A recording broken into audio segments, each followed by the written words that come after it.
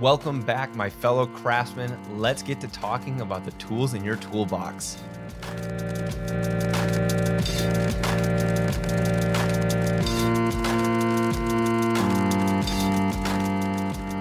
This analogy comes really easy for me because I love to work with my hands in the garage, around the house, or at the cabin. I love renovating, fixing, building. The idea of being able to take care of business myself without having to hire it out has always appealed to me. But instead of talking today about the tools I use for these projects, I want to focus on the tools we use as UX designers. Some of these tools are UI tools or prototyping tools, but other tools include research tools, techniques, or workshop techniques, discovery techniques. As some of you know, I started teaching at a UX bootcamp a few months back to help me become more familiar with their curriculum so that I, in turn, could better prepare myself to teach on this podcast. One thing that I see very clearly through all this is the rightful focus on the different types of discovery and definition techniques.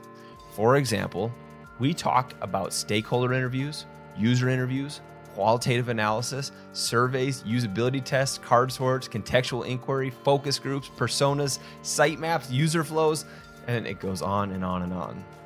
The analogy I want you to buy into is that all these techniques and all the ones we didn't mention are tools in your UX toolbox. Each tool has its own value and use case, just like the hammer and the tape measure service their own use cases.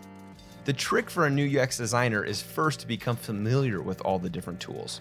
What are they? What purpose do they serve? What value can you get out of it when done correctly? When you've got this down, then begin experimenting with the different tools. Learn how they work in practice, try them out, use the tools. From this point, you can begin to curate your own UX toolbox.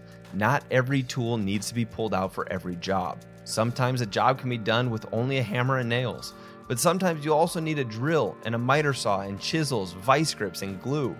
It's also important to recognize that your go-to tools may be different than someone else's.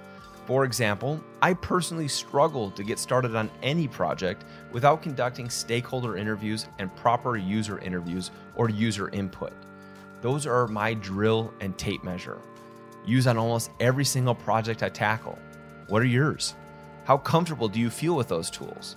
My challenge to you is to understand the tools available and then figure out your own personal UX toolbox. If you enjoyed this rant, then consider giving Design Today a subscribe. New episodes every Tuesday. Thanks for joining.